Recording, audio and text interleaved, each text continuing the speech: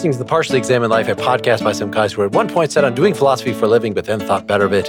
Our question for episode 288 is something like, what is the relationship between beauty and morality? And we read chapters 5 through 9 of Roger Scruton's book, Beauty, from 2009. For more information, please visit partiallyexaminedlife.com. This is Mark Linsenmeyer with body removed from the sullying interest of Peeping Tom in Madison, Wisconsin. This is Seth Paskin, expressing but not representing in Austin, Texas. This is Wes Alwyn, trying not to offend against the autonomy of aesthetic experience in Cambridge, Massachusetts. This is Dylan Casey, an embodiment and not merely a body in Santa Fe, New Mexico.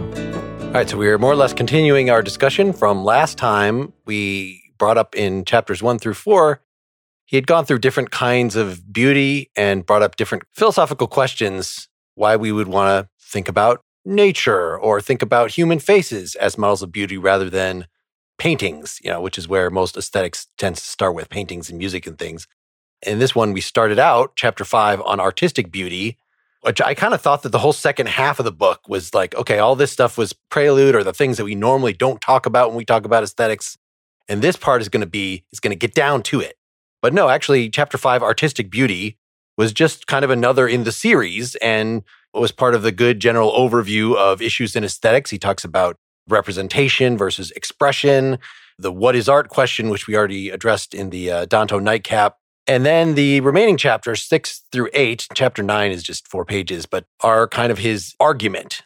There's some more historical stuff that comes out of that, but it's mostly synthesizing stuff, connecting the dots from earlier in the book, maybe repeating some themes that we already discussed in here. This chapter 7, Art and Eros, revisits this symposium.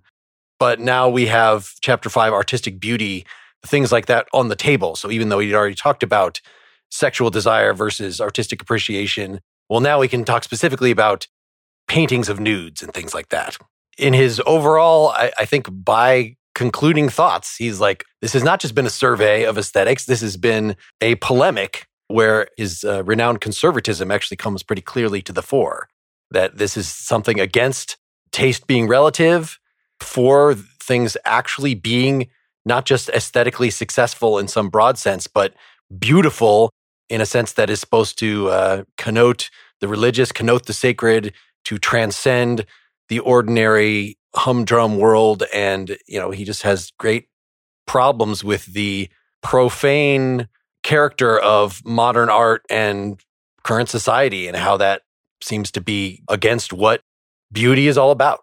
He ends by telling us that he hasn't told us what beauty is, and just that he's rejected one view and ignored a lot of others. And the one he rejects is the Neoplatonist view, and the others are, he doesn't discuss certain classic theories like Hutchinson's unity and variety thesis. And he also doesn't, try to give us necessary and sufficient properties for beauty. But, he does focus on this idea of our disinterested, empathetic attention on the individual.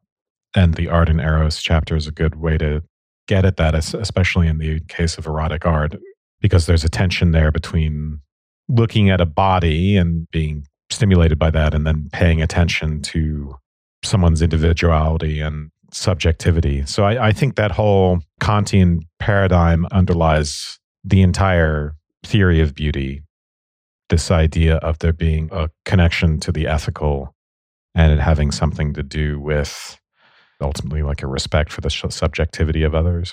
Like you said, Wes, he doesn't exactly want to present us with a theory of beauty, but more or less make the argument that beauty matters. And he does this in the joke section, among other ones, in the artistic beauty part, is to basically try to convince you that beauty exists and it matters. The mattering part has to do with the morality, that beauty in the end is tied up with the way in which we address things in themselves, particular human beings. So addressing human beings as things in themselves is the moral connection.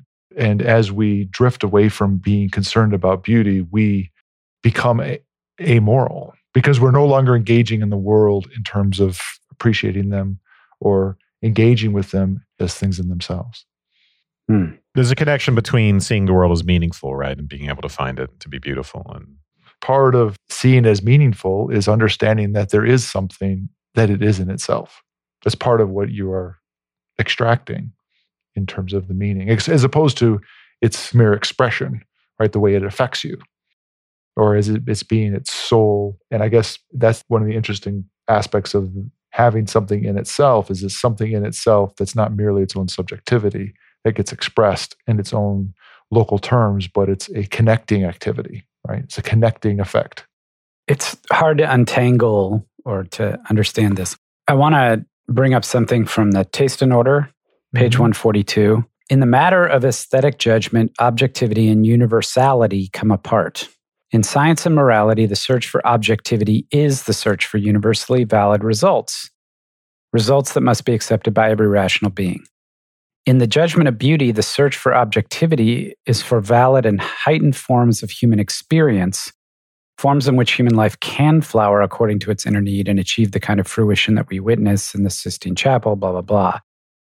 Criticism is not aiming to show you that you must like Hamlet, for example. It is aiming to expose the vision of human life which the play contains, and it does not claim that this vision of human life is universally available. So there's something that connects the notion of transcendence for him with the notion of value in itself. There's some relation between acknowledging subjectivity and also simultaneously transcending that into the universal, which makes aesthetic judgment what it is, I guess I should say. And the connection between what Dylan was saying and what this passage is saying is something that I'm not entirely clear I've puzzled out. He'll say something at the end of this passage, which is pretty telling, which is that the objection that aesthetic reasons are purely persuasive simply reiterates the point that aesthetic judgment is rooted in subjective experience. So is the judgment of color. And is it not an objective fact that red things are red, blue things are blue? So this sounds like there's the hint of his constructivism and his Kantianism, but he just doesn't go there in any detail, right? So to say that there's a kind of objectivity rooted in subjectivity, we've seen that kind of thesis before. That's just the details of what it means to be a constructivist he doesn't talk about. But it does underlie the whole thing.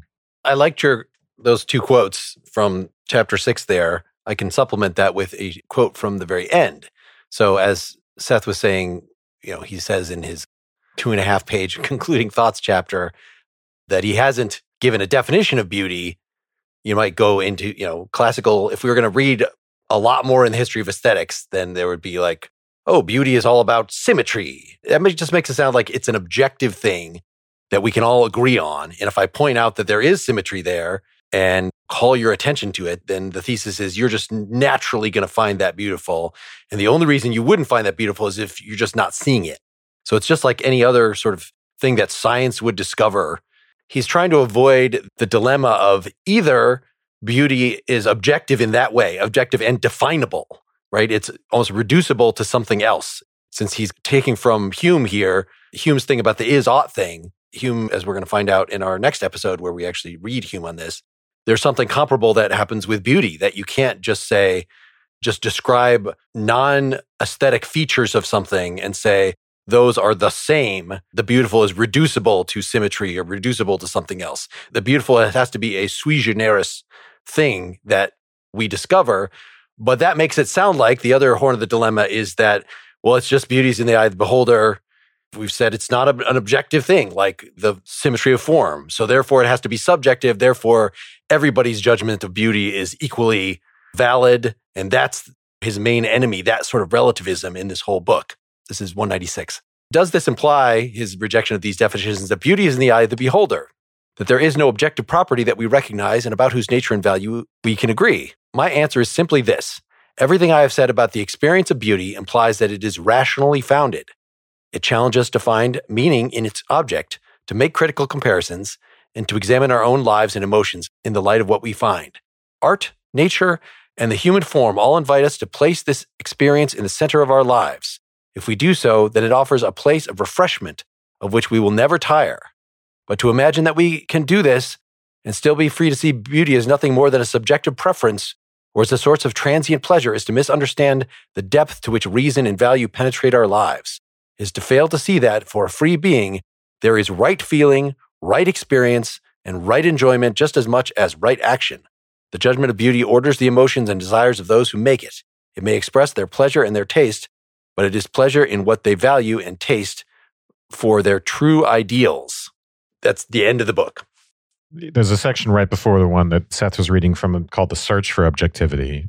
In this, he gives us the same sort of, these ideas, again, they're a little bit in tension with each other and he doesn't explain it, but, he'll say that if we ask the question of whether there are these kind of universal standards of beauty that are persuasive to all rational beings, we can point to a lot of considerations to the contrary, just the fact that cultural contexts are not universal.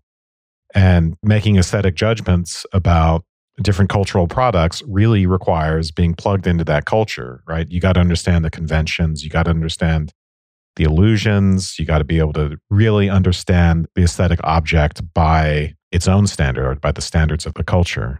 And what he'll say is, no matter what kind of argument a critic makes about whether a work of art is aesthetically successful, you can reject that argument in a way that you can't reject scientific and ethical arguments. Like, you're just free to say, yeah, I still don't see it. You're trying to convince me that Wild Strawberries is a great film, but I just don't see it. And then there's nothing that the critic can say to that. And then finally, because of the element of play in art, if we were to talk about rules and precepts and symmetry and order and all that stuff, you have to say, well, actually, the rules are there to be transcended.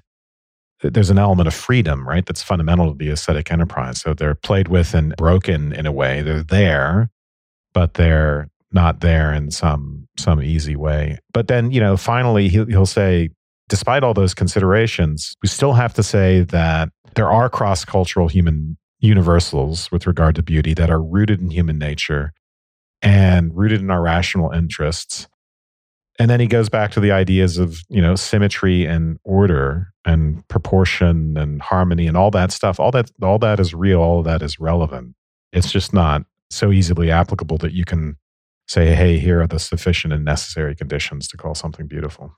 Right. They're not prescriptive, which I think is, we got from Santayana before on our episode on that, is like, you can come up with all these rules after the fact. You look at great art and say, oh, that I see, this is what makes this art so effective for me. But you can't then say, now I've developed the rules for what makes great art.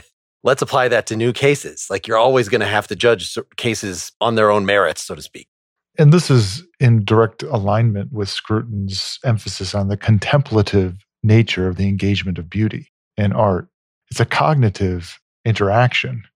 And he's in this line where the fact that you have to make an argument for something doesn't mean that it's relative, right? And the fact that you can make different kinds of arguments doesn't mean that's relative.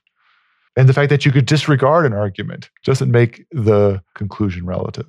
Subjectivity without relativity. So I can tell you that I don't find something beautiful.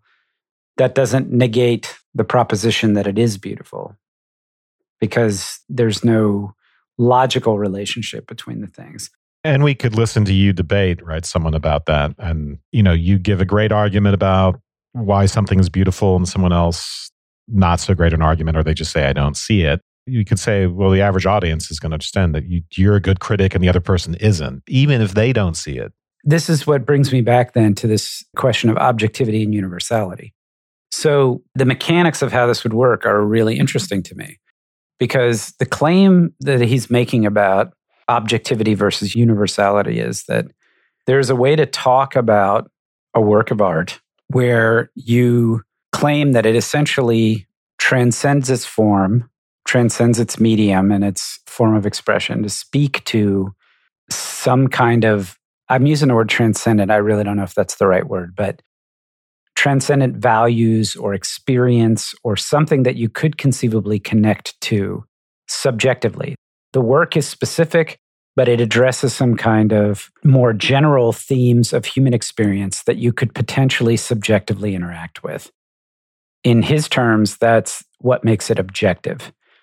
But the fact that the generality that it is speaking to isn't universally applicable. It's not a story about every single person on earth. It's a story about Willy Loman. Makes it not universal, but simultaneously, not universal just means also subjective, which means it's applicable to some people and not applicable to others. So the idea that you could be saying here something like, hey, look, this is a story that's beautiful because it expresses some truth, some more general truth about the experience that's being related by those characters. Just because you can't relate to that experience doesn't mean that it's not an objectively beautiful work, and also doesn't mean that your judgment nor my judgment that it is beautiful, your judgment that it's not, are invalidated. That doesn't strike me as totally ridiculous. I know we've been equating Scruton with Kant to some extent because he is this Kant scholar and betrays a lot of sympathy with theory. But I thought I recalled that Kant's epistemology switches those around. So color vision, for instance, is subjective, but it is universal. And so likewise, the same would apply to the artistic sense. I think it is something that goes on in each individual subjectivity. It's not something that beauty is objectively in the thing, but at the same time, affects us all the same way. And so it is, I might be actually describing Hume's view more than. Yeah, I mean, I think for Kant, right, objectivity is not about comparison to the thing in itself or what's in the thing in itself, right? So everything objective is subjective. Objects are our constructs. And when we talk about objectivity, we just mean that our application of concepts to those objects accords in some way with the way they've been constructed by us or the appearances. So, when I say something is objectively red, it doesn't, Kant's going to say the thing in itself is not red, the thing out there. But objectivity doesn't have anything to do with the thing in itself. It has to do with the correspondence between the phenomenon and judgment. So you can get a lot of mileage out of that with aesthetics because you can say, yeah, beauty is a lot like calling things red. And a lot of it, reason why there's objectivity between us is because our cognitive faculties work the same, right? We both see things, I can say it's objectively red, and it's grounded in the fact that we both have the same types of minds and brains where we can agree on that. And the same thing with beauty. You could say there are certain fundamental things about the human mind that are the same, and the objectivity of beauty arises out of something fundamental about the mind, but it doesn't mean it's not objective. So then the term universal is that's not a technical term of Kant's. So we can't really say the fact that color vision is probably more like spatial intuition than it is like number and logic and things. So it's not like all rational beings are going to have the same kind of color vision. That is something that is specific to. So is that a way to say that Scruton is actually using those terms the same way Kant at least could use them, that color vision is objective, but not universal? Not every rational being would necessarily agree. And the same is going to go for judgments of beauty. Yeah, I think that sounds right. Okay. We can drill a little more into that when we actually read Hume next time. I mean, in the abstract, I like it. And I think our remaining task is sort of to give what are his supporting examples, what are his supporting concepts, because to merely say, it's not like everybody must identify with Hamlet. I just want to show that this is a legitimate, as the art critic trying to convince you that Hamlet is good, I want to show you that this is a legitimate and like deep form of life that is being exposed here. That is the kind of relativism in art that I really connect with, because it's about connecting with particular works.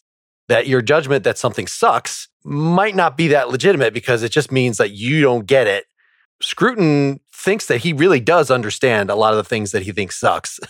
And he thinks that they suck because they're violating the whole purpose of art, that there is in saying that this is a legitimate and deep form of life in Hamlet. He thinks that there are other kinds of arts that just do not admit of that kind of depth, that they are, in fact, actively anti-depth, that they, instead of making things sacred that you can contemplate them, they purposefully debase. So, that's the kind of art which I think he would, like Adorno, like some of the other snobbish figures that we've considered here, would be almost all of popular art that ends up being kitschy. It ends up, so he doesn't like pretty much anything that would be on TV and also in modern art museums, that democratic pseudo avant-garde spirit that has captured the Academy as far as he's concerned, as far as, the fine arts go. He gives this analysis of What the real modernists like T.S. Eliot were doing is, yes, they use weird forms like or Schoenberg, but they were actually doing it as a conservative project to put beauty back in the world. Yeah, and this is T.S. Eliot's like explicit thesis about what he was doing, his own understanding. But, I mean, it helps to, like, even before you get to the avant-garde and to profanation and all that's the desecration, just distinction between imagination and fantasy, which I kind of talked about a little bit in the last episode too. And Mark, this kind of came up in our Game of Thrones episode that we did, where basically I was arguing that, there's a difference between fantasy and daydreaming, which are essentially wish fulfillment. And they're meant to gratify, and soap operas do this, but, gratify fantasies of power or sex or violence or something like that, and something aesthetic. So for Scruton, and this is an extension, we talked about this last time, but it's an extension of this idea that the way he puts it is, it creates, quote, a distance between us and the scene it portrays, a distance sufficient to engender disinterested sympathy for the characters rather than vicarious emotions of our own. And then he gives a great example of Bergman and talks about the way the situations and characters or he puts the situations and characters in light of our own sympathetic responses to them, which is not to say that art can't be entertaining. It can be sort of hybrid, but it can't just be purely entertainment in the sense of wish fulfillment and fantasy. There has to be something of that distance. So even though he doesn't say that he gives these necessary conditions, I'd be strongly inclined to say that that's a necessary condition of the aesthetic, this kind of distance he talks about, or disinterested sympathy is the phrase he uses. Yeah, it would be core to the contemplative engagement, right? That's right in the lane of imagination and not fantasy. It doesn't give you a criterion of what's in the object. It's talking about the human mind or human psychology in a way. And I think that's the thing. You have to talk about human psychology if you really want to understand beauty. And just noting that there's a difference in the kind of engagement. And I guess, at the end, when he starts talking about profanation and Disneyification and kitsch and stuff like that, my strong sense is that it's like the problem of advertising taking over everything. It's the problem of, I guess fantasy being the primary engagement we have rather than imagination. And it means that we lose an engagement with beauty, which he links with an engagement with sacrifice, with an engagement of basically making choices. Yeah, let's say more about that sacrifice thing, because the examples he gives are examples like within an opera of a character sacrificing themselves. But I think what he's trying to get at is kids today, they don't understand the sacrifice that we just all took as a matter of course when we all fought in World War II and stuff like that. And it's true, that is something that is anathema to not just the youth of today, but the people of today, that having, at least in the West, in the US, of having a draft or just the idea of we have to sacrifice and raise taxes in order to prevent climate change or any of that kind of stuff, that sacrifice has just become something that was regarded as a value and is not anymore. But I didn't completely get, it seemed like a little bit of a jump from the talk about how, no, beauty is a real and a transcendent thing to this sacrifice has something to do with that. I was not clear on that at all. I have something to say about that, but it's kind of extraneous to the text. It's something I thought a lot about because I've thought about tragedy, and I did that review of Critchley's tragedy book. And it's also part of like psychoanalytic aesthetics. But the idea is that why is it that we get enjoyment from tragedy, from seeing basically people lose everything, from that sacrificial element of it? The idea is that those losses correspond to aesthetic gains, or ultimately to psychological gains in the sense of integration, which in psychoanalysis is strongly correlated with mourning, the concept of mourning and the concept of loss. So there's a whole literature that connects these concepts of loss and sacrifice and what happens in tragedy to aesthetic experience in which we identify with total loss. It's not unrelated, by the way, to the idea of distance. And we got at some of this in Aristotle, I think, right? So Plato's claim is got to kick the poets out because that's all just sentimentality. When we identify with those people in these tragic stories losing everything, we're just learning to become sentimental. And Aristotle says, no, identification is more complicated than that. This is about catharsis, and we can actually be, in some way, we can be improved, maybe even ethically improved by identifying with all this loss. So anyway. Yeah, by engaging with the notion and the experience in some way during the play of sacrifice without having to suffer it. Yeah, so that's our poetics. I think I said Aristotle episode. I meant our poetics episode. I can see him objecting to what he calls the Disneyfication, which denies that tragedy occurs, is necessary. I don't know that is, Bambi. There's a lot of tragedy even in old style Disney.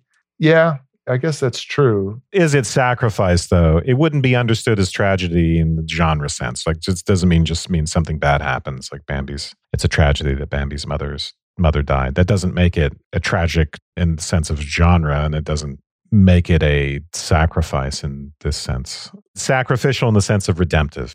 I'm struggling with the sacrifice part of things. I don't understand the mechanism or the reason. With Bambi in particular, I remember reading an article recently of what the original Bambi story was about was a pre-World War II, something written by a Jewish author about anti-Semitism, and that the whole Bambi's mom dying and the whole thing was super depressing because it's like, we Jews are like the deer running. So the fact that this was taken over by Walt Disney, who didn't understand where the story was coming from and made it into this family-friendly thing, that is a great example of, even if there's something depressing that's happened, it has been Disneyfied. It has been glossed over in a way. It's the thing that's stopping me is I can see why one would object to that as being sort of untruthful. Good art is supposed to be true art. But Scruton also objects to the kind of art that revels in unredemptive tragedy. There has to be, yes, there is tragedy, but there's also the peak of divinity that shines upon all of us, the lens through which we can make tragedy make sense and sort of become beautiful to us. We have to keep in mind that he's talking about a subjective experience.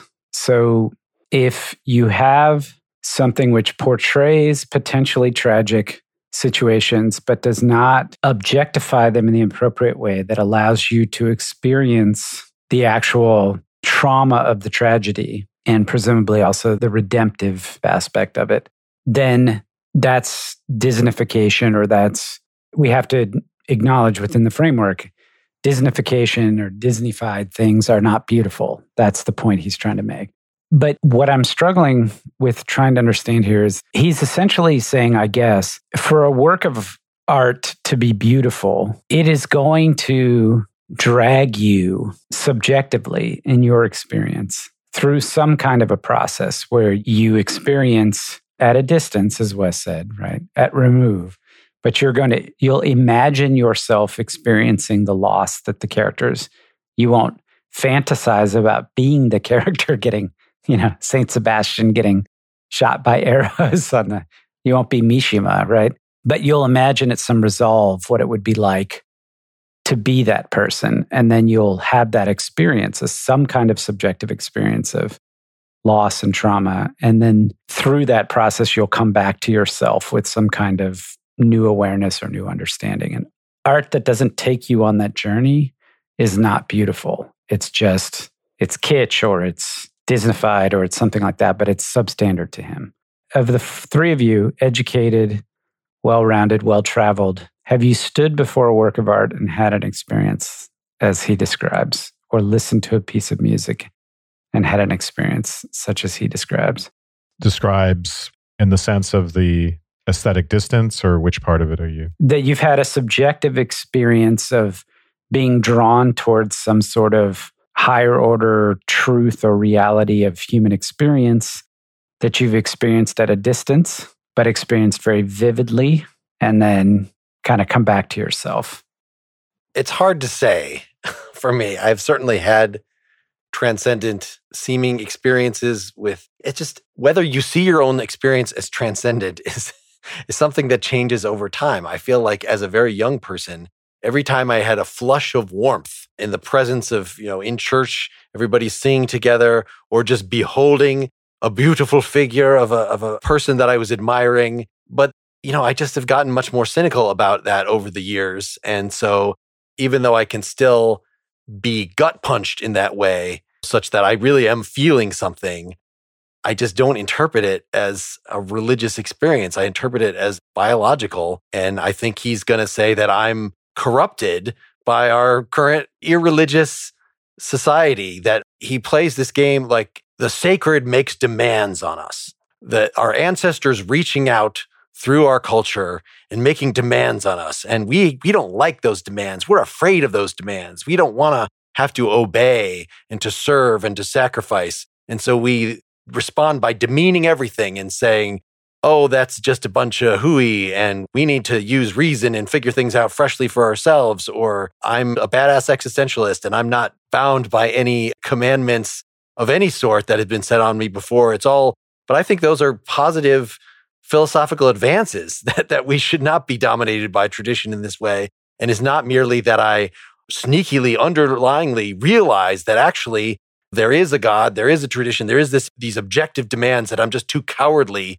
to meet. And so I dismiss them in a disingenuous way. That is his charge.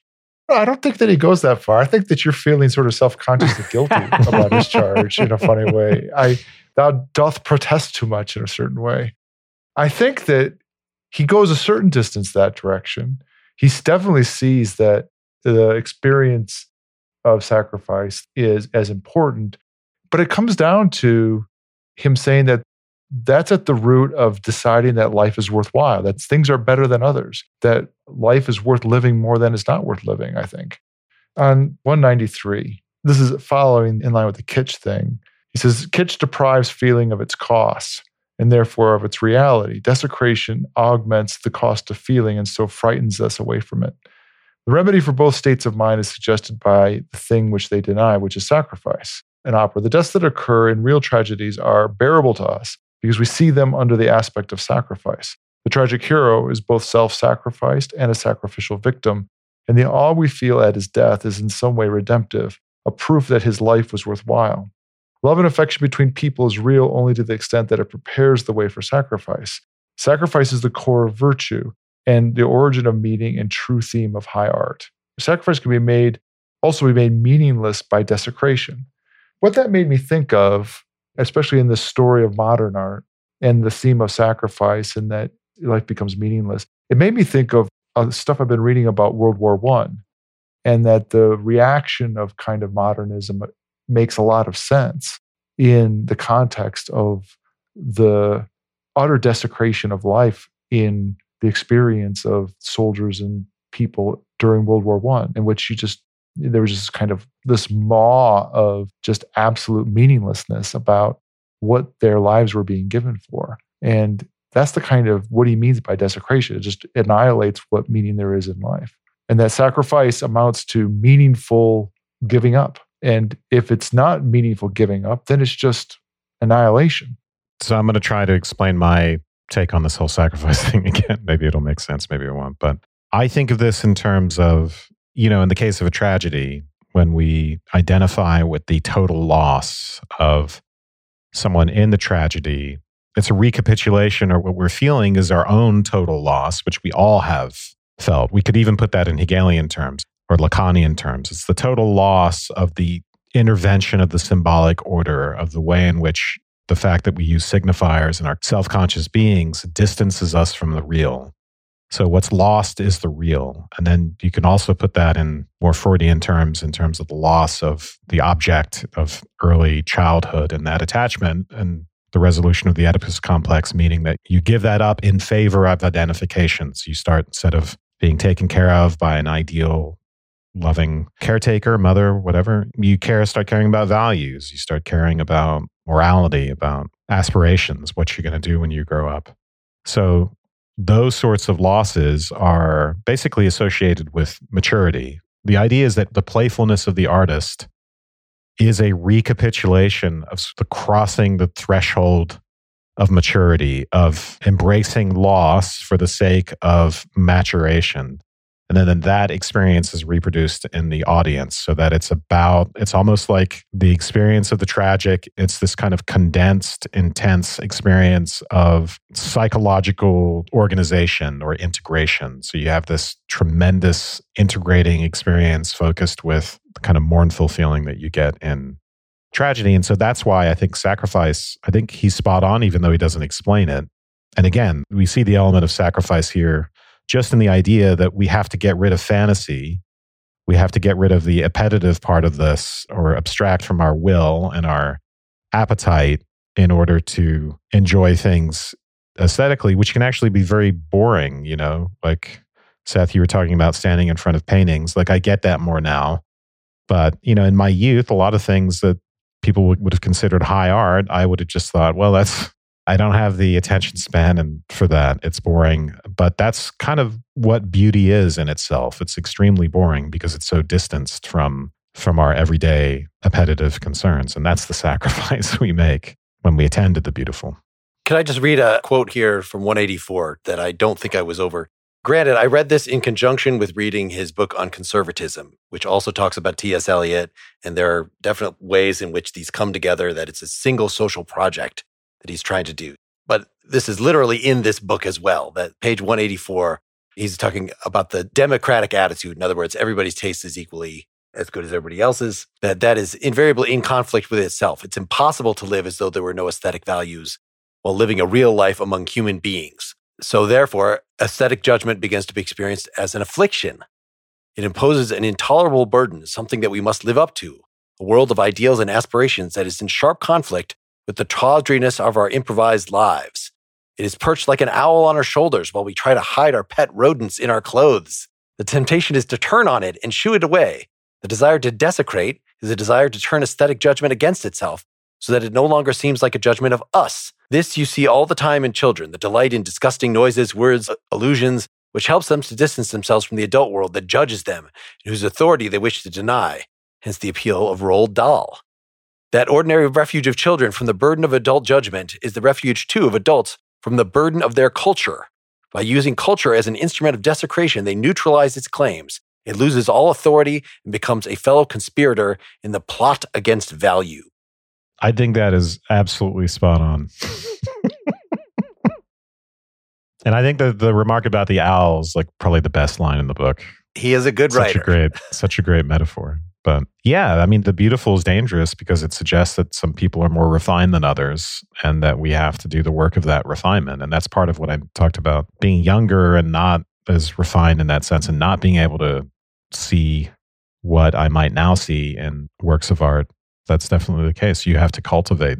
I don't disagree with this at all, but I do find it a little bit at tension with the notion that the beautiful is something that we're drawn to, which he talks about earlier. And I guess it feels like on one hand and the other, the beautiful as a manifestation of contemplation, is it being a mode by which we engage. We have to cultivate our understanding of it in order to appreciate it. And in that cultivation, we have a higher order experience. And then there's also the notion of the beautiful, or the aspect of the beautiful, as being something that is just draws us in, that attracts us in a way that we walk to it, right? And so it feels that there's some tension there, that the things that we were talking about, how much work it is to appreciate something that's truly beautiful, so to speak, is where's the part that we walk to it?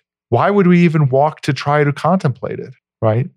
I think Wes gave a psychological answer to that. But Seth, you asked the question. Answer it yourself, whether your experiences matches phenomenologically with what he's describing as.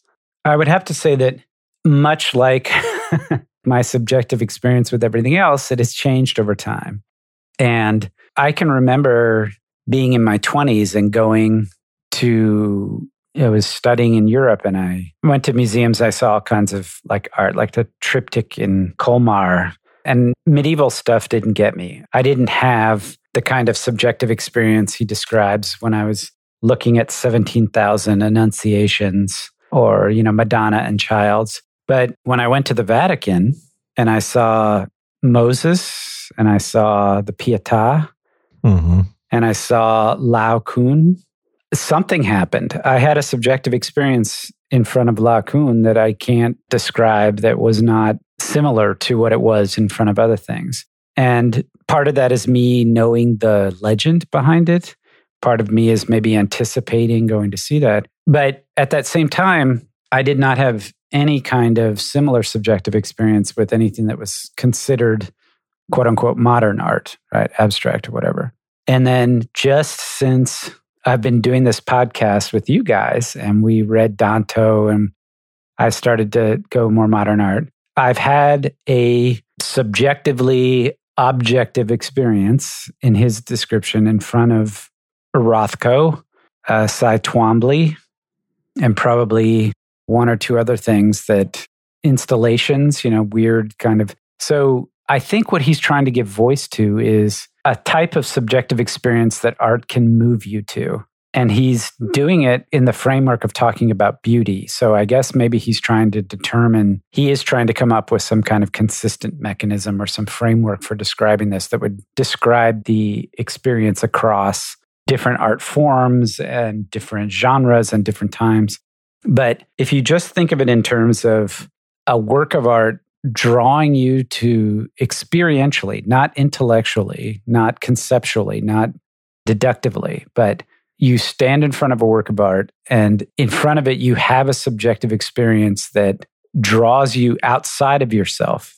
Let's just call that the sacrifice, that you're being drawn outside of yourself into something broader and more universal, as opposed to being drawn inward into a fantasy, instead using your imagination and being drawn outward and having this subjective experience that requires your imagination. I really got to say, there's something to it. There's something, I think, there. Yeah. I want to have a PEL event down here in Texas, and we'll all go to Houston, and we'll go to the Menil and the Rothko Chapel and the Cy Twombly Museum, and we'll see there's another installation there in that same place. The guy who does light installations with colored bulbs and stuff. When the last coronavirus is slain, we will. We're at B2 of Omicron B2. There's only so many more letters in the Greek alphabet, and then it becomes harmless, right? So I guess any last points to wrap up part one here? There's a lot more that we can talk about. Wes had given that his initial distinction in chapter 5 between fantasy and imagination. So talking about more of what he means by imagination as opposed to this reality addiction is another way he talks about fantasy. And there's quite a long discussion going from discussion of various nudes to pornography.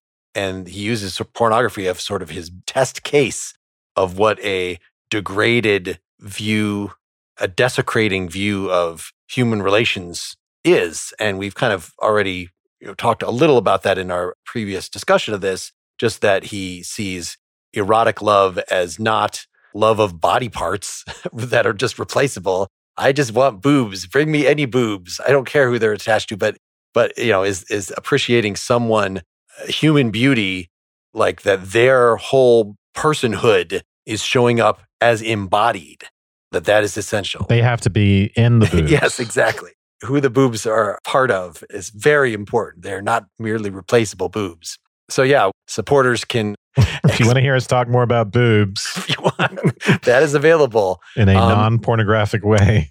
And he also addresses in that chapter 4 some of the more classical problems about representation and expression, which he's sort of summing up different views on that and just problems with the whole idea of what to express something is. Like, because it sounds like that points at something external. And so that sounds like a form of representation that this expresses my sorrow. Well, just tell me about your sorrow in some other way. It sounds like it's just giving you information about the sorrow, but it can't be that. So that is something we can deal a little more with. And I'm sure we'll find some other points, how he relates this all to that fittingness that was the topic of the chapter right before we ended with last time, Everyday Beauty, chapter 4. So he kind of brings that back, which that sounds, from what we've said here, pretty far flung from appreciating the God dripping through into tragedy and sacrifice and all, this all sounds very elevated beyond the reach of normal everyday perception. But he really does want to ground this whole notion of beauty in Again, it being a social thing that we deal with on a moment-to-moment basis in looking at each other's clothes and saying how we're going to communicate with each other through our clothes and with our style and how we arrange the feng shui of the furniture in the room and just every little thing. The sense of beauty creeps in on us. So you'll hear all that in part 2. And if you want to hear that, you need to become a Partially Examined Life supporter. You already know the drill by now. Go to partiallyexaminedlife.com/support. Next time, we are going to spend one more episode on aesthetics. This book made me want to better distinguish. I've been stumbling in here even between Hume versus Kant. So I'm going to re-listen to the Kant episode. So we're reading parts of 3 essays in the internal sense theories among 18th century British aesthetics. So the famous one is Hume's On the Standard of Taste, but he had 2 predecessors that he seemed to have stolen most of his ideas from. One is the Earl of Shaftesbury, Anthony Ashley Cooper. There's a 10-page section from his 1709 book, The Moralist, A Political Rhapsody. And then Francis Hutcheson from 1725, a little section from An Inquiry Concerning Beauty, Order, and Cetera. Look forward to that.